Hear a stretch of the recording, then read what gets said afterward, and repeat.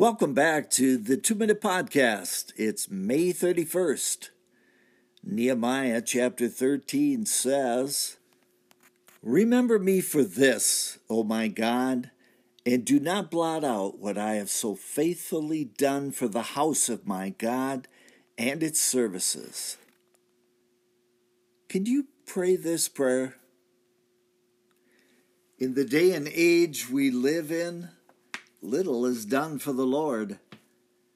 We are so busy with school events and playthings that our God must come in second place in our lives. What a pity. Almost any activity is not sinful in itself, but too much of anything can become an idol. Is it to fish, hunt, golf, softball, boating, cards, shopping, hockey, football, the cabin, skiing, or some other innocent activity simply gone too far? How can you tell if repentance is due? Let me ask you a question.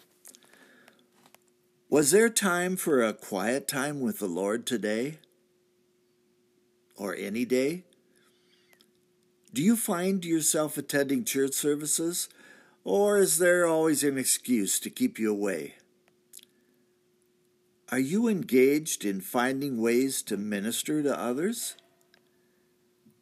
Do you prayerfully consider what you should do with your tithe?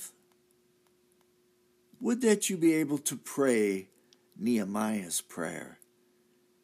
Repent and adjust your life until you can fall to your knees without hypocrisy. And that's a 2-Minute Podcast. I am Michael Flosky.